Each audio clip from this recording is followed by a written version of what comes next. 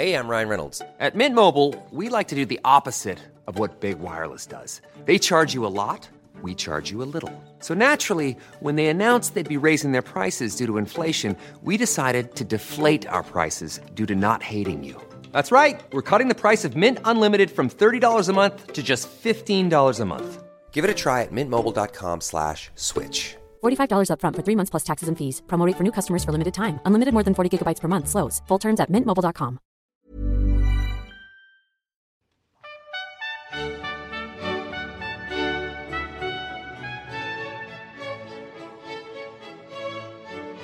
You're listening to the History Today podcast for April 2012. I'm Dean Nicholas, web manager at History Today. In this month's edition, who killed Alexander the Great? And then he reports a rival theory that Alexander had gotten ill after drinking a cup of wine at a banquet and crying out as if stabbed in the back with a sudden pain. James Romm weighs up new evidence about the mysterious death of the revered Macedonian ruler.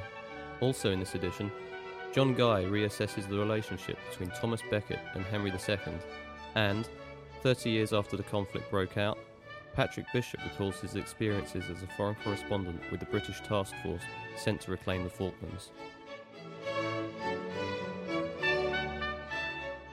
First up, History Today editor Paul Lay speaks to James Romm about the death of Alexander the Great in 323 BC, the subject of the cover story in our April issue. I wonder if you could tell us, James, just for those who haven't read the article and are not familiar, what we actually do know for sure, for certain, about the circumstances of Alexander's death.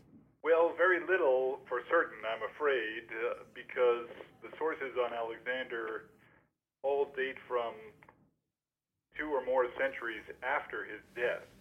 The contemporary sources have all perished, so we're dealing with second-hand information, sometimes third-hand information, and those sources are at variance with each other. So right away, the evidence is very confusing and problematic from antiquity.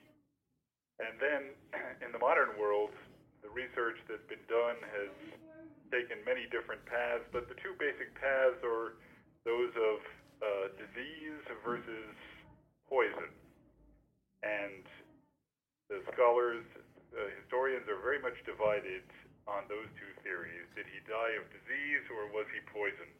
And why have we come to those 2 possibilities? Why have historians arrived at those 2?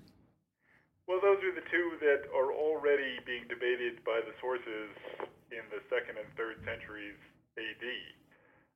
The account of Plutarch, for example, in Plutarch's Life of Alexander, discusses his death by illness and then attacks the rival theory that he was killed by poison. So already Plutarch was aware of these 2 possibilities and was at pains to support one over the other.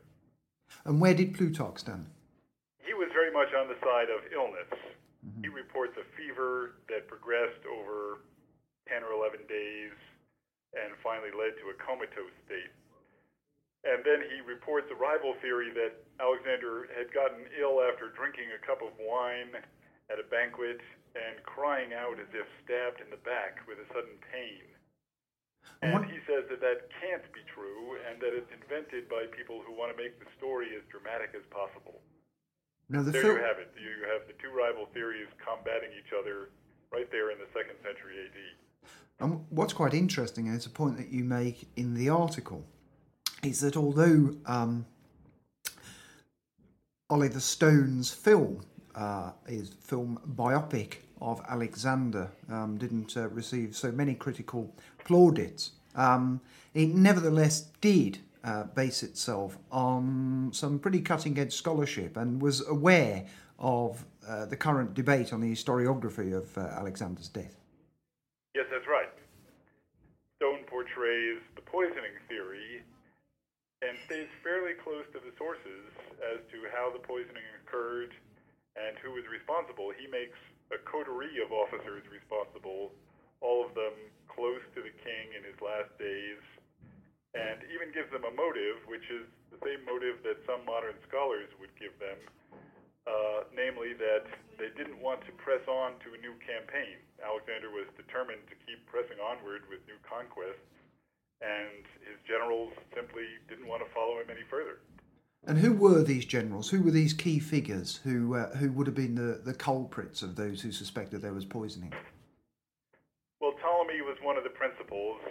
Ptolemy, who later ended up king of Egypt and started the Ptolemaic dynasty there. And Stone, of course, makes Ptolemy the narrator of his film and has Ptolemy directly take responsibility for Alexander's death at the end of the movie, in the final sequence.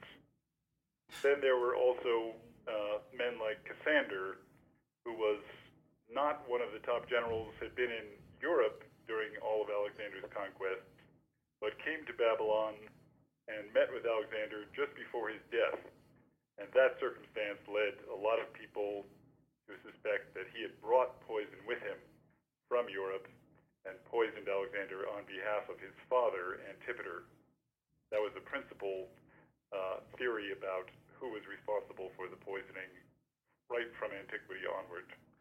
When we're dealing with Alexander, he's one of the most mythologized figures in all of history. So we have this lack of real sources there and lost in the distant past, as well as this accretion of centuries of mythology there.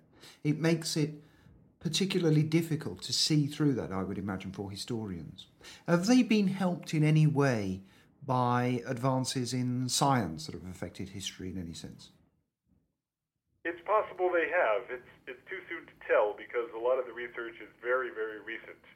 And in fact, the most plausible theory in my mind is one that is currently being developed and published by a toxicologist in New Zealand who has matched up Alexander's reported symptoms with those of hellebore poisoning. And that's fascinating because hellebore was in fact a medicinal drug in the ancient world, but an overdose of it could be fatal, could produce the kind of coma that Alexander fell into, according to the sources. So hellebore could have been administered as a medicine, but in a too large a dose, or perhaps Alexander himself stepped up the dose in order to cure himself and inadvertently poisoned himself. So there you have a new theory, which is neither poisoning nor illness, but something sort of in between. And what could you present us with a picture of what that court was like? Again, it's one of these things that's surrounded by myth. We've seen Hollywood's versions of Alexander's life time and time again. But what was the nature of the court there? I believe it was a cadre of loyal and highly devoted officers, since I don't believe ultimately that they poisoned him. I believe that they were devoted to his cause and believers in his vision of a world empire stretching from the Atlantic to the Indian Ocean, basically, and saw themselves as the heirs or the closest in power to the king, and therefore would benefit hugely from his administration of that empire. And you would They had everything to gain from his survival and much to lose from his death. And this idea of this great empire from the Atlantic into Central Asia, they seemed to be very aware that they were building this. It wasn't just something that accrued. There was a sense of mission about it in some way. Is that correct? I think so. Again, the sources are somewhat at variance, but to my reading, Alexander had very firm plans for who was going to rule the empire, how it was going to be administered, and especially how he was going to fuse European and Asian cultures so as to create a kind of world state. That was his agenda that only his closest followers firmly supported. The rest of the army and the middle rank officers had grave doubts about it. And he was very certain about this, that it could be achieved, and of course it ultimately was achieved. Yes, well, the empire stayed intact only for a few years and then fragmented into pieces, a story that's told in my book, Ghost on the Throne. But in some sense, it did maintain the kind of global world's culture, mixed culture that Alexander had envisioned, in that European monarchies were blended, often by intermarriage, with local populations. Was there any precedent for what Alexander had done, or what his ultimate achievement was? No, none whatsoever. This was the first time that Europe and Asia had been held together in a single political entity. They had always been at odds before his time, so it was really a revolutionary move to try to bridge the gap between the continents. And was it something that was dependent chiefly on the force of personality of Alexander, who's obviously an extraordinary figure? And how much did he owe to the organisation of the Macedonian kingdom and the relationships with others? Well, the Macedonians had been friends to the Persian kingdom for a couple of centuries before Alexander's time. In fact, they had more or less been allies of the Persians at the time when the Persians invaded Greece in 480 BC. So they were familiar with the idea of a large aggregate empire combining many peoples, centralized but with subdivisions in many different parts of Asia. They had seen all that in action, and they'd had Persians at their own court. So in some ways, they stepped into the footsteps of the Achaemenids, the Persian rulers, who had carved out the path for a worldwide empire. Why did it fall apart so spectacularly and so quickly? Well, that's the story that Ghost on the Throne tries to tell. It's a very complicated story, but to put it in a nutshell, Alexander died without a successor or any plan for succession. He died at 32 at a time when he was healthy and at the peak of his power. It didn't seem that he had any reason to need a successor, and he hadn't yet appointed one or engendered one. He did have actually a baby in utero at the time that he died, but of course much too young to hold power after he was born. And his only other male relative was a mental invalid, his half-brother. So the two of them together were made joint kings, neither one of them able to rule, and a board of regents was set up to administer the empire in their name, and things started to come apart very quickly. And so to come back to this ultimate question of what was the cause of Alexander's death, I mean, you come down on the side of disease, largely, in terms of the evidence. Are we likely to discover much more? Are we ever likely to have a certain answer to it, do you think? I don't think so. And in fact, the two foremost experts in the field in recent decades both ultimately gave up on trying to answer the question of what killed Alexander. They both said it was not knowable with all the sophisticated historical inquiry that's been done. So I think it's ultimately a matter for speculation, but the probability lies strongly on the side of disease. Well, thank you, James. It's a fascinating article, and it's the cover story of April's History Today. Thank you. It's my pleasure. Next, John Guy discusses the life of Thomas Becket, the troublesome priest of Henry II. He talks to Paul Lay. What I wanted to ask then up first, John, is why you returned to that period in a way, because we do know you as a Tudor historian. That's how you've become established. And what prompted you to go there? What prompted me was I'd actually done this as a student, and for a while I was a research fellow in Cambridge, I'd actually taught it. And although I've taken a break from it for 30 odd years, it's always been a gleam in my eye to actually unpick the whole of the Becket story and just go back to the original sources.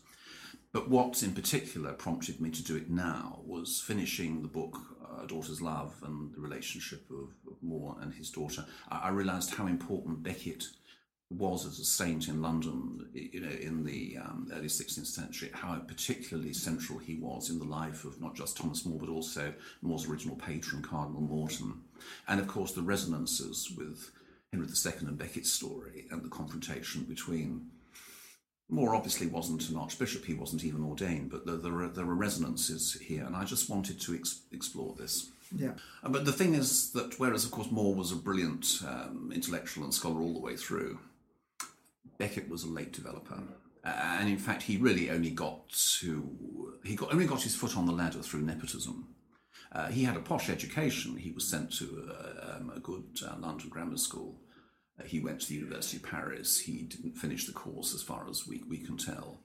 He was an apprentice. He was a clerk to a banker, London banker. That didn't work for him. And really, through a family connection, he entered Archbishop Theobald's household. Now, it was there that, in fact, he was able to rise up the ladder. And something just clicked, I think, with Theobald. Becket was always smart. I think he was a bit lazy.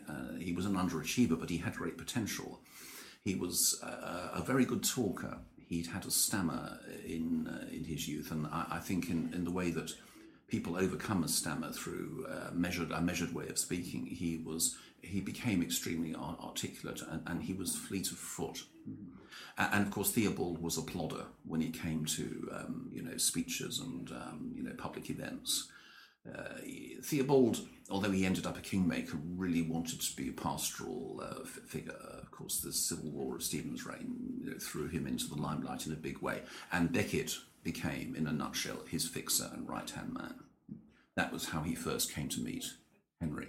Yes, and I wonder if you could say something about that period, just to set that context of Becket's life.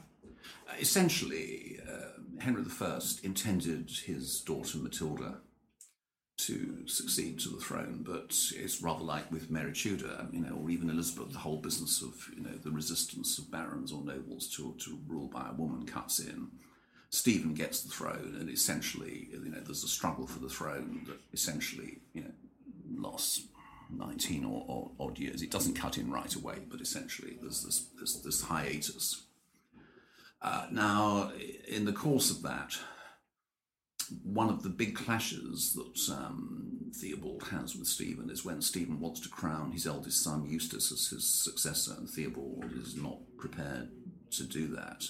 Becket goes to Rome to actually get this forbidden by the Pope, so he gets experience there.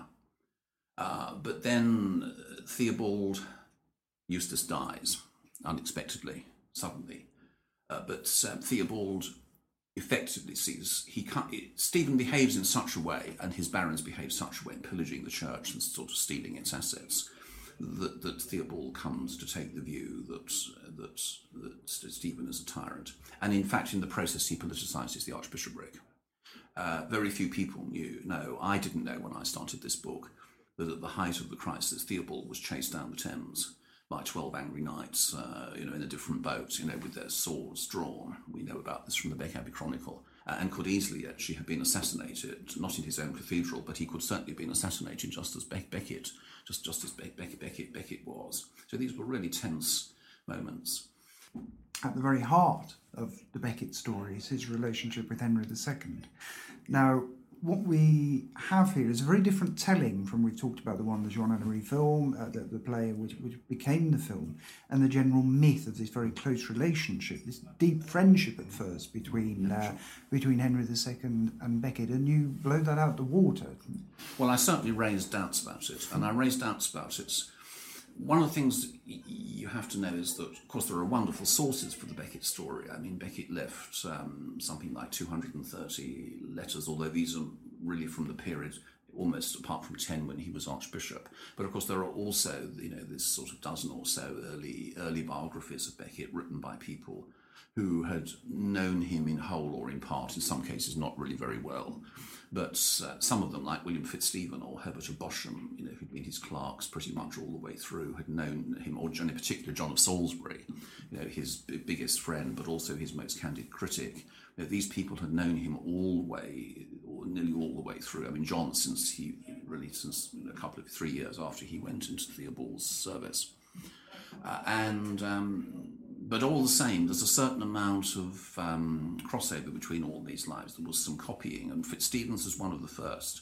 And in a nutshell, the story that Becket and Henry were the sort of friends that we see in, for example, in that movie with Richard Burton, essentially comes out of William Fitzstephen, who says that they were almost like blood brothers. They were great friends. They worked together. They played together. They hunted together. They ate together. Henry would come to Becket's hall in the evening. He'd ride his horse into the hall. He'd pull a bolt over the tables and come and sit with Becket. Actually, what's really interesting is that for all of that, for all of those generalisations, Fitzstephen doesn't really come up with any specific anecdote. There isn't a single anecdote of how this friendship actually worked in practice. In fact, the two stories that he tells are one in particular where Henry and Becket are riding out one day, and Becket's got this wonderful new cloak, expensive new cloak, and they see a beggar, and Henry says, "Oh, wouldn't it be great to give this beggar something? Why don't we give him a cloak?" And Becket says, "Oh yeah, it's a good idea. It's a worthy deed of charity," not thinking that Henry means his cloak. And in fact, Henry absolutely humiliates Becket, and almost a fight begins. And what this story shows actually is that Henry's using all the techniques of psychology of a strong king to assert his power and authority over a middle-class man who is not his social equal. So the relationship wasn't quite as exceptional as we think it is in terms of them being equals. There was no doubt about who was in control there. He was always in. Absolutely. And of course, this is a theme that cuts in. What Arnold says about this social distance and Henry's, if you like, aristocratic snobbiness. And we recognise that a little bit in the 21st century, but in the 12th century, this was absolutely predominant. After things go wrong, Henry always says, "You're an upstart. You're the son of one of my villains. I'm one of my peasants. I raised you from nothing. Why won't you do what I want?" This is his constant refrain. And Becket starts to, and Becket actually is incredibly proud of his ancestry. In one of his letters he says, "My parents in their way were honourable and and hardworking, and I'm actually proud of them. St. Peter was the apostles were fishermen. He's proud of his ancestry in his way." I also think that Londoners, it's the same for Thomas More. London is almost, not quite, but there are elements in the 12th century, as there are, and far more in the 16th century, of a self-governing city. There are aspects of that. And London is a meritocracy in a way that the rest of England is not. But even in the, I was showing this book that Henry never actually said, "Who will rid me of this turbulent priest?" That was actually, it wasn't even Lord Lyttelton. It was, academics, writers thought it was. Electronic searching aids come to your rescue here, and you can actually track it back a few years before that. But the fact is that, there are 3 or 4 versions of what Henry actually said. And, it runs roughly along, basically, who are these useless drones who clutter up my court, none of whom will basically, deal with this difficult. And the word upstart, is actually not in all the versions, but it's basically in, in several of these versions. And that's how it ended. And what's your judgment, having been immersed in Becket now? What's your judgment of him as a man and as a historical figure? I think Becket has been traduced, actually. Becket was far from perfect.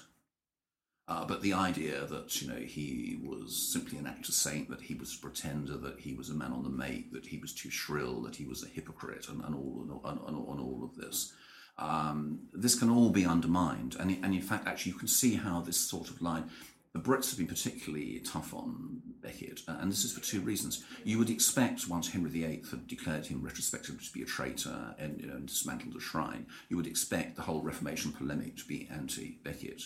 But of course, another thing that I discovered when I was actually doing a Tudor piece of work, quite separately, but of course naturally it's in the book, is that at the time of the break with Rome and at the time of the executions of More and Fisher, Pope Paul III actually says that, well, Bishop Fisher is a proper saint because he dies for the faith, he dies for the substance, whereas he's a proper saint, unlike Thomas Becket, who just basically died for a sort of a wrangle over the positions of the Church of Canterbury.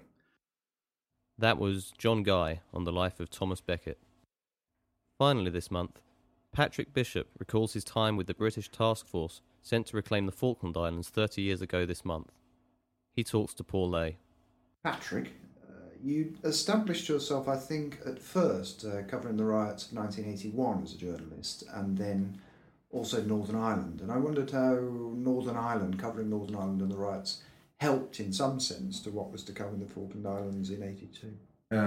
It didn't in the slightest, I have to say. I can't think of anything that actually prepared me. But it's an interesting question nonetheless, because you'd have thought, covering Northern Ireland, which I'd done quite a lot of by that stage, you would have come into contact with the army a lot and know the army's ways, maybe even know some of the people that were on the task force. But that wasn't the case, because the army had, at that point, withdrawn into its shell because of the way it was being portrayed. You know, I mean, even right across the newspaper media, certainly, including newspapers like the Times, you know, they were regarded with great suspicion as sort of an occupying force. So the Sinn Féin propaganda machine had done a pretty good job. So they really didn't have any contact with journalists. So that was the first time I'd really come to close quarters with them, and it was an interesting and revelatory experience. I was a good kind of, you know, conventional lefty working for the Observer, and expected the army to be a combination of you know, toffee-nosed officers ordering around lumpen proles, you know, who had no other choice but to join up. And it, you know, became apparent very quickly that wasn't the case, that it was much more complicated, that much more interesting than that soldiers were far more thoughtful people than I gave them credit for. And I think that was a learning curve for all the journalists on the Canberra. I went down on the Canberra with 40 Commando Royal Marines and 2 battalions of the Parachute Regiment. So these are pretty elite groups you're with on this. You discovered, I mean, when had you discovered you were going to the Falklands? Well, it was all very, very quick, because the crisis, as people will recall, was amazingly sudden, and so the journalistic arrangements were pretty sudden as well. I immediately volunteered. As soon as I heard about it, I thought, oh, if they're sending troops, I want to go. So I volunteered. The MOD for once actually managed to move with some you know, alacrity, and so you were kind of, once you got your name down, that was it. The people subsequently, bigger names, far bigger names than myself, then tried to Bigfoot me, as the phrase was. But, you know, it was down there on the MOD's list. I was on the list, and that was it. And there was nothing they could do about it. And this was for the Observer? This was for the Observer, yeah. And did you have any training at all? What did you get any sense from the MOD of what was going to happen, or what you might be involved with, or were you just left on your own to a certain extent? Well, there was there was a lot of time on the way down, because the voyage was stop and start. We spent a lot of time sailing around Ascension Island, because the diplomacy was going on. So this fleet was actually moving slowly southwards, and it was a kind of threat, as well as a kind of diplomatic threat, as well as being an actual military threat. And so we had loads of time to get fit, learn all the kind of basic, you know, military law about first aid, you know, how to deal with a sucking chest wound, all delivered with great relish, as you can imagine, by these military instructors dealing with a load of lily-livered hacks. But by the end, we were firing weapons, and we were in pretty good shape by the time we got there. So you were there, when you say firing weapons, you were actually taking on a military role in some sense? Well, no, we were just doing, you know, test firing with an SLR rifle off the back of the ship at targets, so they chuck out some old tin cans from the kitchen, and then you would blast away at them, which was great fun. But there was a kind of, you know, we were very aware of trying to protect our independent status, and so you know, there was a debate about should we be wearing uniform, because we were official war correspondents, we were issued with uniform, and given an honorary rank of captain, and, you know, a little pass book and everything. So you were very official, and so there was a kind of earnest debate about should we be letting the Argentinians know that we are not part of the invasion force. We are journalists, and so for a while there was a thought that we should sort of try and get our hands on some sort of colourful anoraks that would show that we were not soldiers. But when we relayed this to the military, they sort of fell about laughing, saying, well, you're very welcome to do that if you want. You know, the snipers on the Argentinian side will be very, very grateful to have the target illuminated in this way. You know, so that one went out of the window fairly rapidly, as indeed did any real sense of impartiality. I mean, I remember again, we were rather earnestly saying, we've got to try and retain perspective and so forth, and we're not cheerleaders for the Mrs. Thatcher and the army and navy, but once you come under fire, you know which side you're on, and it pretty much stays like that. So that was on day one in San Carlos Water when the Argentinian Air Force were launching these incredibly brave raids, very low level, into the water and dropping bombs all around you. And we found ourselves cheering as one sort of was hit by a missile and going down. So after that, it was rather hard to maintain the notion that you could keep any distance from this. When you were making your way there to the Falklands, on Canberra, did you get a sudden sense that this is war? Was there a sudden announcement that yes, this is going to be combat?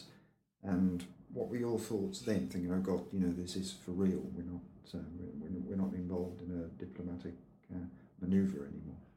Yeah, it was quite late in the day because there was so much toing and froing at the UN, and it wasn't really till we were kind of quite deep in the South Atlantic that you suddenly thought, we're not turning around, there's no turning around now. And it's quite thrilling, actually, it has to be said. You realise you're part of this enormous enterprise. It really was an epic. You look around you see all these, grey hulls batting into these enormous South Atlantic waves, albatrosses skimming over, and you're kind of glad you're part of it because it's going to be a huge adventure.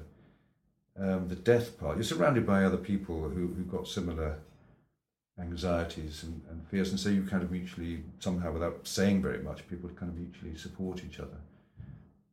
And of course, the thing that sustains anyone in those circumstances, you don't want to be seen to let yourself down, so that sort of tends to help you deal with your concerns. And what were your relationships with the actual troops like? They were very good. I mean, it was like anything really. You kind of chum up with a couple of people who were kind of kindred spirits, and they're very good. The military people are very good at looking after each other and also looking after outsiders. If they think you're okay, then you can utterly rely on them. I can't think of any kind of political arguments or anything that any of the journalists have with them. Basically, both sides found each other quite fascinating. They were as interested in us as we were of them, because we belonged to the way we did things was completely alien and counterintuitive to them. So they're in a non-competitive, cooperative world, and hacks are the polar opposite of that. So they thought what we did was quite fun, and we thought what they did was fun. So yeah, there was kind of mutual respect, I think, and a lot of affection. And you talk too as well about the fact that they were very thoughtful. You've mentioned that already, that these were not people who were just the stereotypes that perhaps civilians consider them to be. How did that become apparent? The sort of thought that you talk about the officers quite a lot, and in fact you met Colonel H. Jones. Yeah. Well, they were quite sceptical about the value of the exercise in terms of the justice of it, if you like. They really didn't care too much about the rights and wrongs of the Falkland Islanders' claims. They didn't have any animosity, particularly towards the Argentinians. The fact it was a dictatorship and so forth was considered to be, it's actually quite convenient that it's a dictatorship, because it means that our cause is therefore enhanced. But I don't think I ever heard anyone talk passionately about the justice of the cause. There was also a certain amount of scepticism about Mrs. Thatcher. She was very much an unknown quantity then. They weren't so crass as to think, this is a woman sending us into war. I never heard any of that kind of talk. But again, it was the business of, there hadn't been any interesting soldiering for a long time. Northern Ireland had settled down into this pretty dreary and quite dangerous policing work, essentially. And here you are with this, again, I use the word epic, but this incredible potential feat of arms. So all their training is going to be put to the test. They themselves are going to be put to the test, their skill and their courage. So, there's a tremendous sort of buoyancy. Everyone was amazingly cheerful. The only people who weren't very cheerful were the MOD civilian minders, who I think had really not imagined that it was going to go all the way. And so as combat approached, I think, without being too rude about them, there were different levels of enthusiasm or lack of enthusiasm, but I think certainly there were quite a lot of worried looks and long faces among the MOD types. And what path did you follow across the Falklands? What was the route that you followed during the campaign? Well, I landed on D-Day in San Carlos Water, so basically that's at the extreme end of East Falkland. And so it's about as far as, everyone landed there, but it's about as far away as you can get from Port Stanley, the ultimate objective. And then thereafter, it was either a combination of walking and the helicopter trips.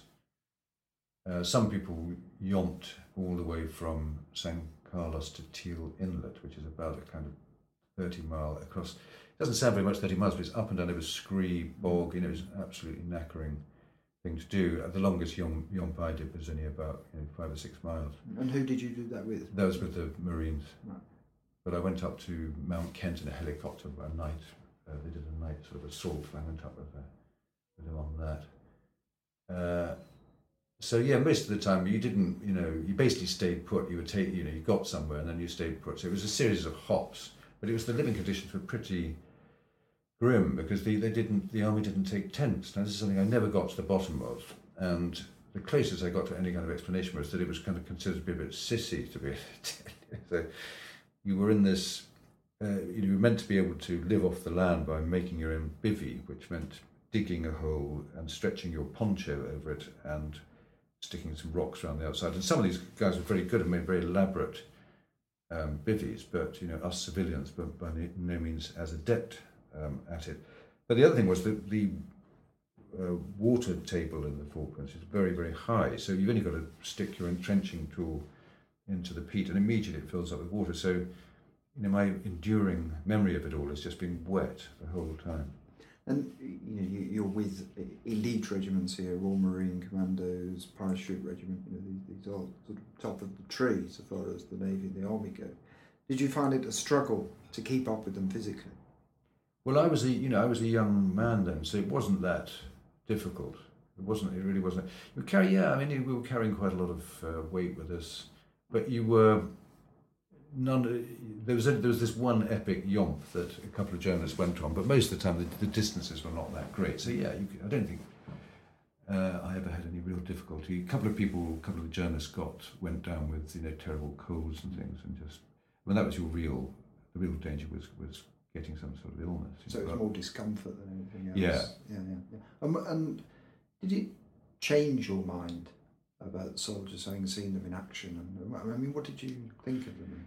Yeah, I think it actually had probably changed my political outlook quite dramatically for a couple of reasons. One was the families of the soldiers. When we were leaving Southampton, it was on the Canberra, so I just got terribly confused about whether it was Southampton. No, it was Portsmouth. We left from Portsmouth. It was the QE2 that left from Southampton. Some of the families turned up at the dockside, and they were, they just seemed to be a kind of part of Britain that had been brushed aside or was in the shadows or whatever. But they were not very part ordinary. of your metropolitan world. Yeah, exactly. So they were kind of almost an embarrassment because they were so straightforward and jolly and kind of patriotic, and this kind of thing was very, very much not the fashion of the time. And the combination of their kind of, uncomplicated cheerfulness and the good nature and, native intelligence of the military types kind of made me rethink some of my, as you say, metropolitan sort of left of centre perceptions, which of course on the Observer, it was the kind of religion was very much liberal left. And so thereafter, I think I became more sceptical and more questioning of those sort of liberal preconceptions. without actually, it didn't actually tip me into being a kind of, Thatcherite or anything. But it did make you, it's a good lesson in just taking nothing for granted. And how did the campaign end for you? I was with the 14 Commando on below Mount Harriet. I was at a first aid station, first aid post while they were assaulting the hill, and so I was there, for the attack overnight, and then we just, we yomped in from the top of Mount Harriet. And by that point, the Argentinians had surrendered? Yeah, well, I was up on the Mount Harriet when the first white flag started appearing in Stanley, so you could actually see it from Mount Harriet. It's only a couple of miles away, 5 or 6 miles away. And there was a bit of uncertainty, but then it was pretty, it was clear that it had happened. So then we moved forward. In fact, we got helicoptered forward a bit and then yomped the last bit. And, the great question of who was first into Port Stanley, I mean, there's no doubt it was Max Hastings, but it was Max Hastings by about sort of 10 minutes or something. So it wasn't this. So that caused a certain amount of aggro, it has to be said. Because it was typical the way he'd run the whole campaign, that he was incredibly smart, really thought it out very, very carefully, and wrote terrific stuff. So, he was undoubtedly, he deserved his laurels. But having sort of thwarted the competition at virtually every level, every day, it was too much for some of the colleagues. Well, thank you, Patrick, for those insights. That's absolutely fascinating. Thank you, Patrick Bishop. Thank you very much, Paul.